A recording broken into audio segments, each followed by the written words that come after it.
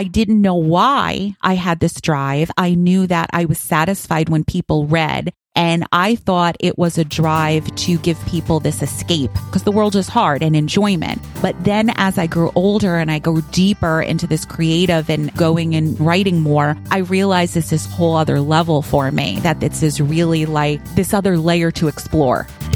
Welcome to the Mitlin Money Mindset Show. This is a podcast about the financial, money, and recreational mindset needed to successfully plan for and live your best life before and through retirement. Let's dive into today's show.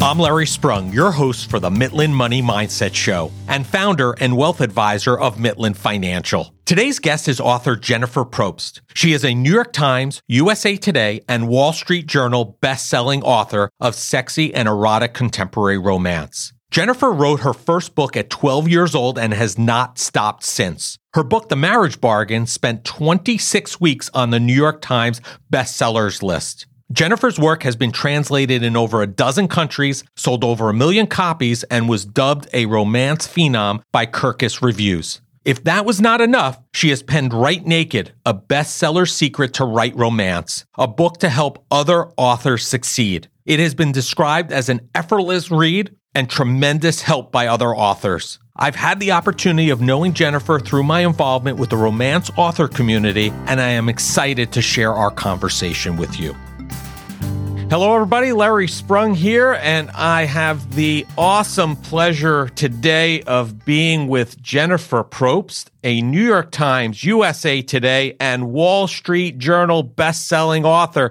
Thanks for joining us, Jennifer. Oh, Larry, thank you so much for having me. I was pretty psyched to be on your podcast today. Yeah, I really appreciate you taking the time out of your busy schedule to join us today. I want to start out from the very beginning. Can you tell our listeners about your path to becoming a New York Times, Wall Street Journal, and USA Today best-selling author? Oh, yes. I love this story. You know, it's my story, but I just never get tired of it because it's one of those kind of underdog ones, which I love to hear about. I always found myself very lucky because I knew when I was 7 years old that I was going to be a writer. I look back at some of my old diaries, and besides like scribbling, oh, I have a crush on this TV star.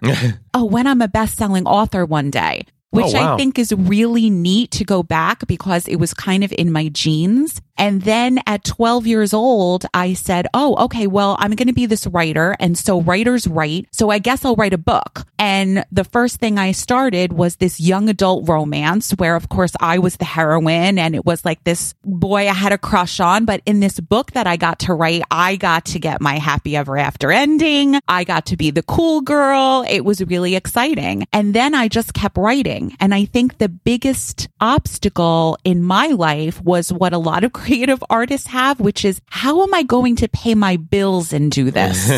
So I had this passion for it, but I ended up getting my business degree and a master's degree and being out in the office world and having multiple careers. But I always wrote. So it was about writing weekends, writing mornings, writing on lunch hours, like really taking that time to delve into my craft. I must have had a dozen books under the bed, and it took me 30 years to finally get to a point where I was able to sell my book to a publisher. And I'll never forget, it was Valentine's Day of 2012. And the book was coming out. I had written this book for 2 years. It was called The Marriage Bargain. And it had been rejected all over New York City by over 30 rejections I had in my folder. And this small-time publisher took a chance on it. And at the time, I was on the end of unemployment, if you believe that. I got laid off of my job, and I remember thinking and praying, something's got to break. I got to know, is this really going to happen? And what happened is 3 days after my book came out, I was #1 on Barnes & Noble, and The Hunger Games was #2. So what my husband and I decided to do, of course, was any couple, we unplugged the computer, and we decided it was broken. And then right away, we put it back on, and we're like, how is this happening? So the book went viral. So I always find it very interesting. Then after that, I became a full-time writer, and now I have like 45 books to my credit. But all of the scenes, all of the work behind the scenes is what's key. And when you find somebody that maybe breaks out either in film or TV or painting, what does everybody say? Oh, she had it so good. She's an overnight success. And I just laugh at that because that overnight success was 30 years of writing with pennies. So so that's the story. And I just find it inspiring because I tell my kids, if you really do work hard and you find a passion and you don't give up, I believe that you do get it. That is a fantastic point. I think there are so many good lessons and so many things embedded in that story. I think the first one immediately sticks out into my mind is the importance of writing goals down. I mean, you started writing these goals down at a very early age, and look, it actually happened. Yes.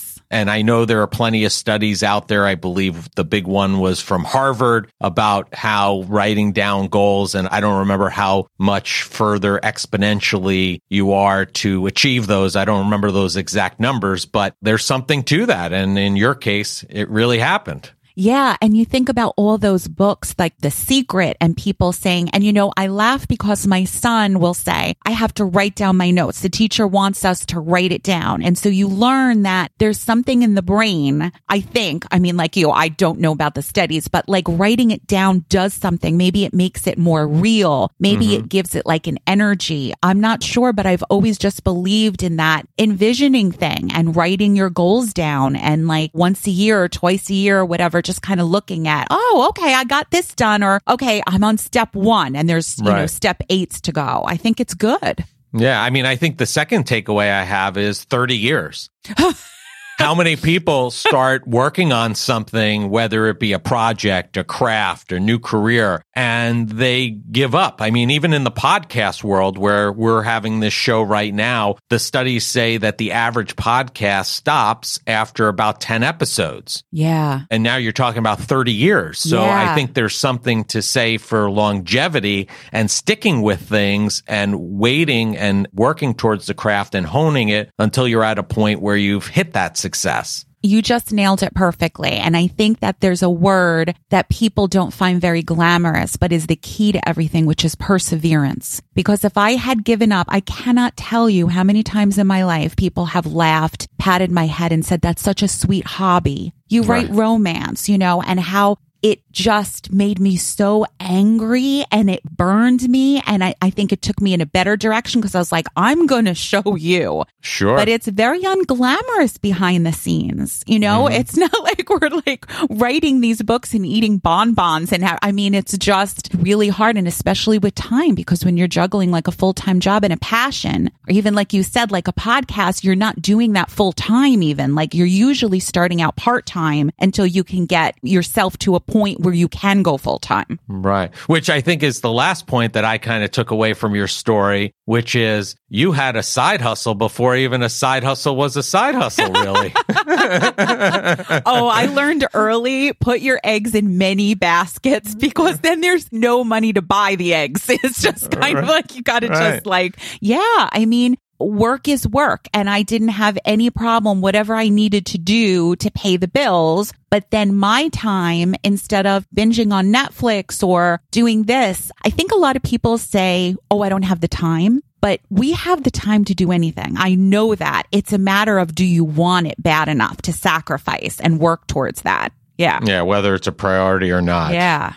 Your career, contemporary romance is your niche. Yeah. Why do you feel that that's been your area of focus? What's drawn you to that specific niche?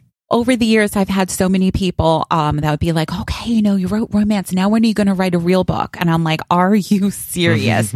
And it always goes back to the main thing is that in my life, I've believed that love drives everything. It's not money. It's not greed. It's not ambition. It's not even power. It really is love. Now, unfortunately, I think that could be love of power or love of something. But if you think about your entire life and all the relationships that you have in your life that really drive you, it's not just romantic love for me. And my books show that. Yes, there's always a romantic character because, who doesn't think about the first kiss or the butterflies or the pain of that first breakup and all of those passionate intensities that you had when you were young? and how maybe it changed over time and how relationships changed over time. But I go deeper because there's love of kids. There's love of your best friends that are like sisters or brothers to you. There's siblings. And for me also, I'm a passionate advocate of rescue dogs. My dogs I'm very passionate about. And I put a lot of stories with rescue dogs in there and how they changed the people that sometimes that they meet. I love writing a story about a crusty guy who hates dogs and is suddenly carrying a little chihuahua with a pink bling collar into the cop station. And I've written that story because that's the kind of stuff that drives me. So I think that people need to look beyond, contemporary romance and think that everything in their life is driven by relationships. Now, isn't that endlessly fascinating? I could write about that forever. Right. Well, hence why you're writing about contemporary romance, because it's something that definitely strikes a chord with you and something that you feel passionate about and something that you feel like you can consistently write and stay fresh and really never run out of stories, an endless supply, more or less. Yes. So true. You talk about on your website and in social media that writing, you talk about how it's let you experience so many other potential careers and see them from the outside in. Can you talk about that a little bit? Yeah. Because I find it very interesting. Yeah, when I was a young reader, I was fascinated with characters who had interesting careers. I went through stages where I was like, I'm going to be this hotel, tycoon, and I'm going to do this, or I was going to own a horse rescue farm.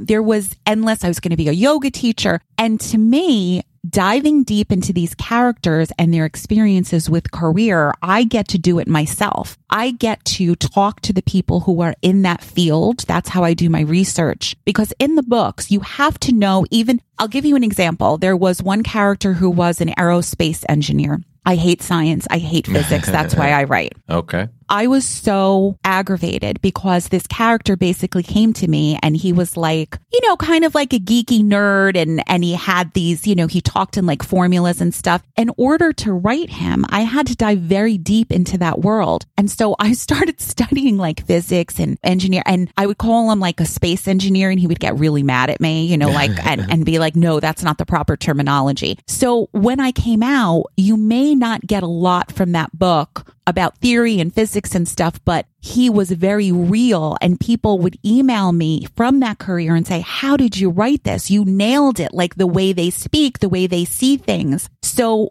diving into a career allows me in a way to have that career for a little while, to try it on for size. Right. And throughout my life, anything that I've been fascinated about, I would say, oh, great, I'm going to write a book about this. And then, I remember going to a winery and having an interview with the owner there. And he would take us through the vineyard and he gave us a tour and we tasted wine and he talked about his passion. He talked about the grapes. And I remember being absolutely just in love with this whole idea of owning a vineyard. So then I wrote a book about it and I was able to use those experiences. So how cool is that to be able to delve into another person's ideals and life and bring it to the page?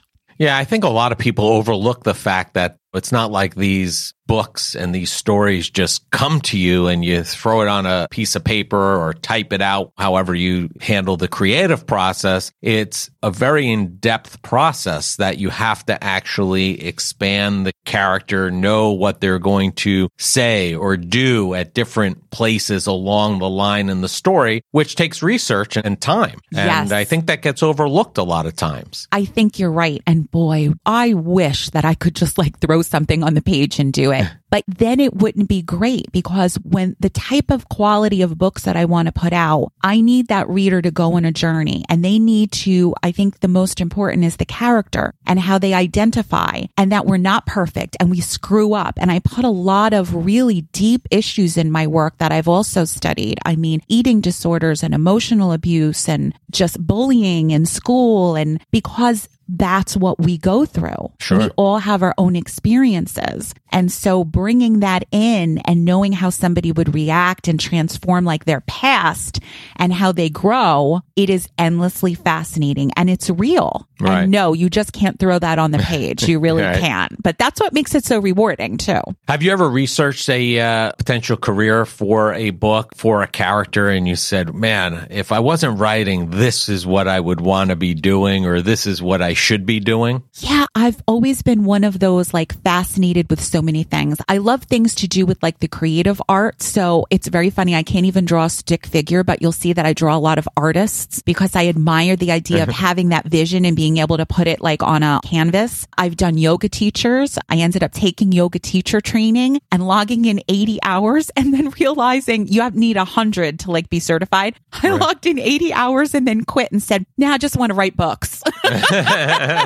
So, well, yeah. Listen, that's just as valuable as becoming a yoga teacher because, listen, sometimes it's not as important to know what you want to do, but know what you really love to do and stick with it. Yeah. So, I mean, I think that's just as important and valuable. Yeah.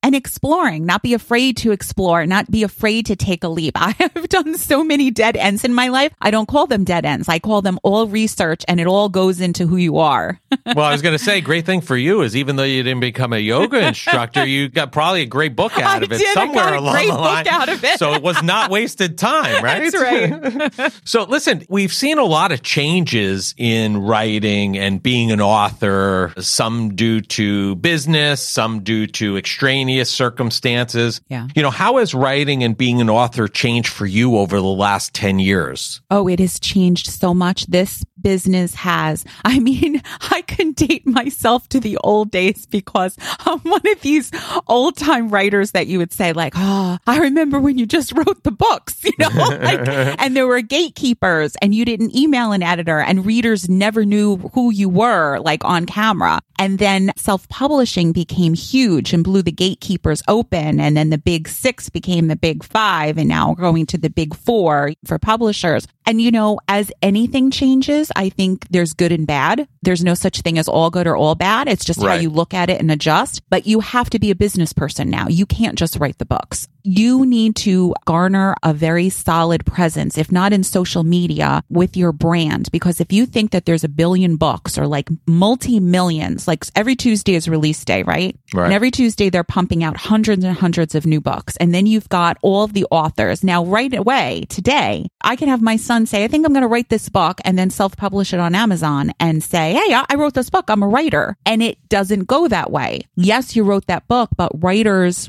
cultivate an audience, they brand, they write multiple books and create like this whole world. It's not about just one book. And so you need to run your own business. I am a CEO of my own company. I have employees under me. I have an accountant. I was like, wow, I'm real. Now I'm real. Now I almost have a lawyer and an accountant. I was like, that's pretty like big for me. You have to manage so much, not just social media. My day consists of, you've always got to get new words on the page for the new book. Then you're usually editing another project and you're promoting another one. I just sent in a final proposal to my editor on a book I worked about 5.5 months on. I had a new release 2 weeks ago where I'm talking like about a month is just hardcore promo. And I'm ready for edits for another book. So you're not just going into this other world and you get to write. That's the biggest takeaway I would say is that writers in this world that want a career, you need to know business. You need to think long term. You need to think of it as a career and not a hobby. And it's got to be even beyond the writing. So that's good and bad, I say, you know? Sure. And do you handle all that yourself currently, or do you have a team of people that help you out in all those different areas at this point? I'm lucky. When I first started out and the book went viral, I didn't even have an agent. I was like, what is this? And so I had to scramble from day one. And I came from a time where I had 20 extra bucks and I was excited. And I said, should I do this ad? Should I do this one? And now it's the same, but different. It doesn't matter if you're first starting out. Then you kind of say, okay, I'm going to budget this for marketing. I'm going to put this back into the business. And now I'm very lucky. It goes back into my business. I have an assistant. She's part-time, but she's actually more half-time. I'm going to say she's half-time. I have a publicist that works for me that I pay on a monthly basis. And sometimes I feel like my head is just above water and I have these 2 people working for me. So it's just a matter of where you are and how you reinvest in your career. And I think people doing the things and freeing me up to do more writing gives me a better opportunity. Yeah, I think that I agree with you. I think that that's been a change that we've seen. And like you said, it's not a bad thing for somebody who wants to be a writer and have it as a hobby. They just have to understand that it is a hobby then. And it's just going to be kind of, I'm going to write a book, put it out there, and we'll see what happens. But if you want to make a career out of this and you want to make a living out of it, you have to really be good at and at least knowledgeable enough about all these areas of the business and think of it as a business, even if you haven't written your book yet. The first one. If your intentions are to make a career of this, you have to think about it as a business and map out what those roles that you're going to need in order to be successful. Now, like when you started, you might be doing all those roles to begin with. And then over time, you figure out which roles would be better suited and taken on by other people and where you can then start filling the gaps with an assistant or a publicist or a social media expert and things like that. But you have to start mapping that out from the start if you don't have that plan, going back to what you talked about earlier, writing it down. If you don't write it down, it's going to be very difficult to execute that. Yeah, so well said. And I think a big thing also is don't compare yourself. If you're just starting out and you see this, oh, she's got an assistant and this and that, people don't realize you have to start somewhere. You usually don't explode out of the gate. I mean, it's lovely when it happens, but it's more on the rare side. You just have to kind of take it where you are. And like you said, map your goals from there. Yeah, I remember when I started in the business, somebody said, you have to create an org chart, not for what you look like today, but what you're going to look like in the future. Now, when you look at the org chart today, it's going to say Larry Sprung everywhere, but hopefully, eventually, at some point, it's not going to. I love that. That is so good. Yeah. It's important to do that. Yeah. You talked about a lot of aspects of the business, and there's a lot of juggling going on between these areas. How do you handle that? Do you map out a day? Do you have a typical day where you know that you're doing these 3 or 4 things every day and you're allotting time to it? Or does it depend upon when you have a book coming out? How do you handle that juggle? Yeah, that's such a great question because I'm also a mom of 2 teenage boys. I've got 2 rescue dogs, and I even have a husband in there. So I use a planner. I always know the days will be different. Like right now, I've got a book due on April 15th. And it's really good that you were not in my house, Larry, because I was whining a lot over the weekend. Mom hasn't written any words yet, and the time is ticking, and now I only have 2.5 months. So after this podcast, I'm going to be getting ready. There you go. I go with a planner, and if there needs to be new words on a deadline, that is usually my priority. I try to keep it my priority. If I've got a book coming out, I will try to clear 2 weeks so I can just get promo done. But it's also a family thing. I'm bringing my sons back and forth. One's in track, one's in here. It's just, I got a doctor appointment, the orthodontist, so it's like every other day. So I try to keep it tight on the planner so I know when I can write, when I can promo. A big thing for me, which I found, and I've always said this to writers, is see where a lot of the time is seeping out of. Social media is a big one because we're very isolated. I mean, we don't talk to anybody but the dog. It's very sad. So social media is like our friends out there. But when I started seeing that I was wasting a lot of time, I took Sundays and I will take 2 hours and do admin, which means I'll do some social media posts or what my assistant asked for. And then that frees me up from half an hour here, 15 minutes here during the week. And it keeps my focus tight. So it's about looking at your schedule and kind of juggling from there. But yes, writing it down and having a planner, I think, is key. Right. Yeah, it's a lot, especially when you start factoring in the personal side of things. It can get really jam-packed. When you start piling that onto the business aspect of things, it's really crowded, especially with 2 teenagers. I can empathize there, as we have 2 teenagers also. So we're in the same spot. We're in it. Yeah. Giving back to the profession seems like something that's really important to you. Yeah.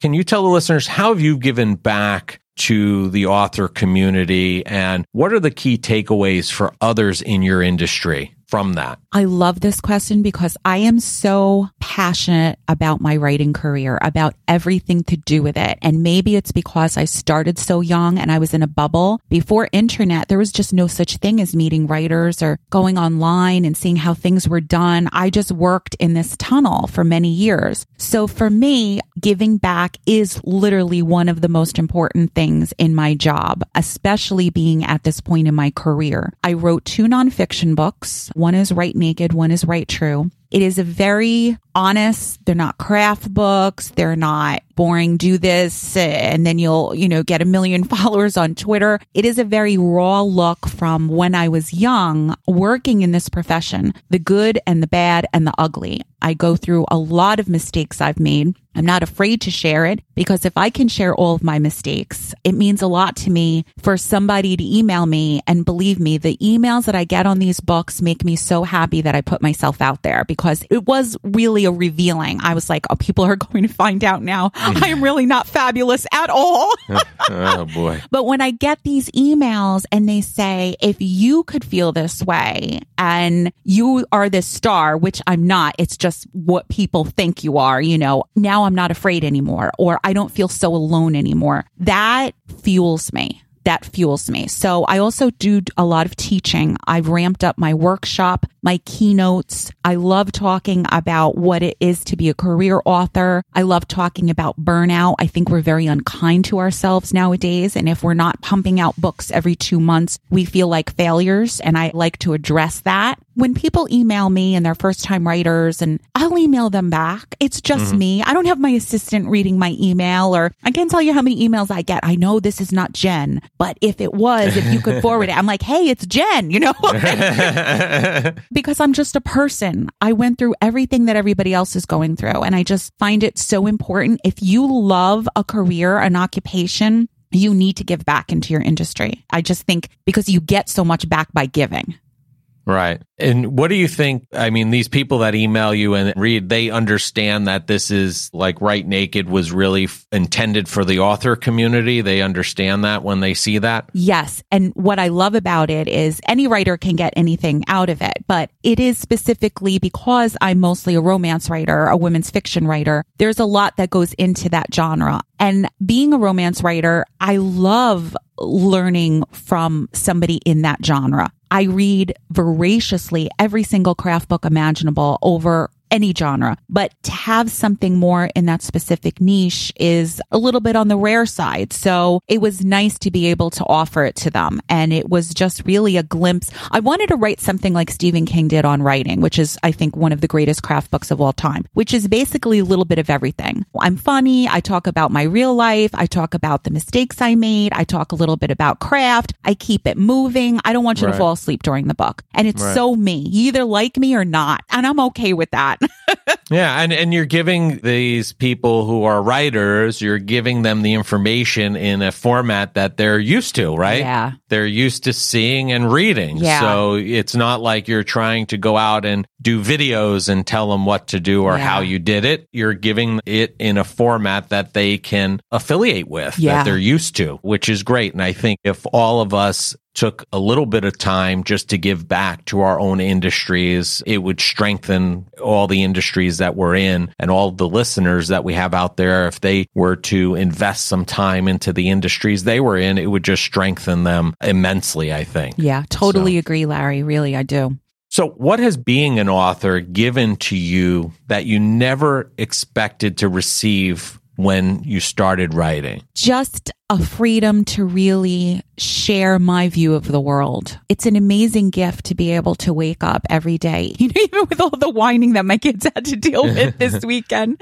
The idea that every time I start something new, this blank slate is there. And I've changed over the years, like everybody does. So the work that I did in my 20s was more passionate about finding myself and new romance. And then, as a mom, and I've been married to my husband for 15 years, and being around my mom who is aging, I've dug deeper into layers of relationships with women, mothers and daughters and siblings. And it is this, I just get to dive deep into the world in so many creative ways that a lot of people don't get. That always humbles me. And I get to see, in a way, it's a little piece of immortality for me. I get to say, and this is what writers and creative artists or anything, podcasts, you could be filing all day and still be a creative person. And whatever that seed of creativity, that is your gift to the world. I think that's how you uniquely see it. And for me to be able to get out there and put my stamp and say, hey, this is how I view the world. This is me. I think that's just really super cool.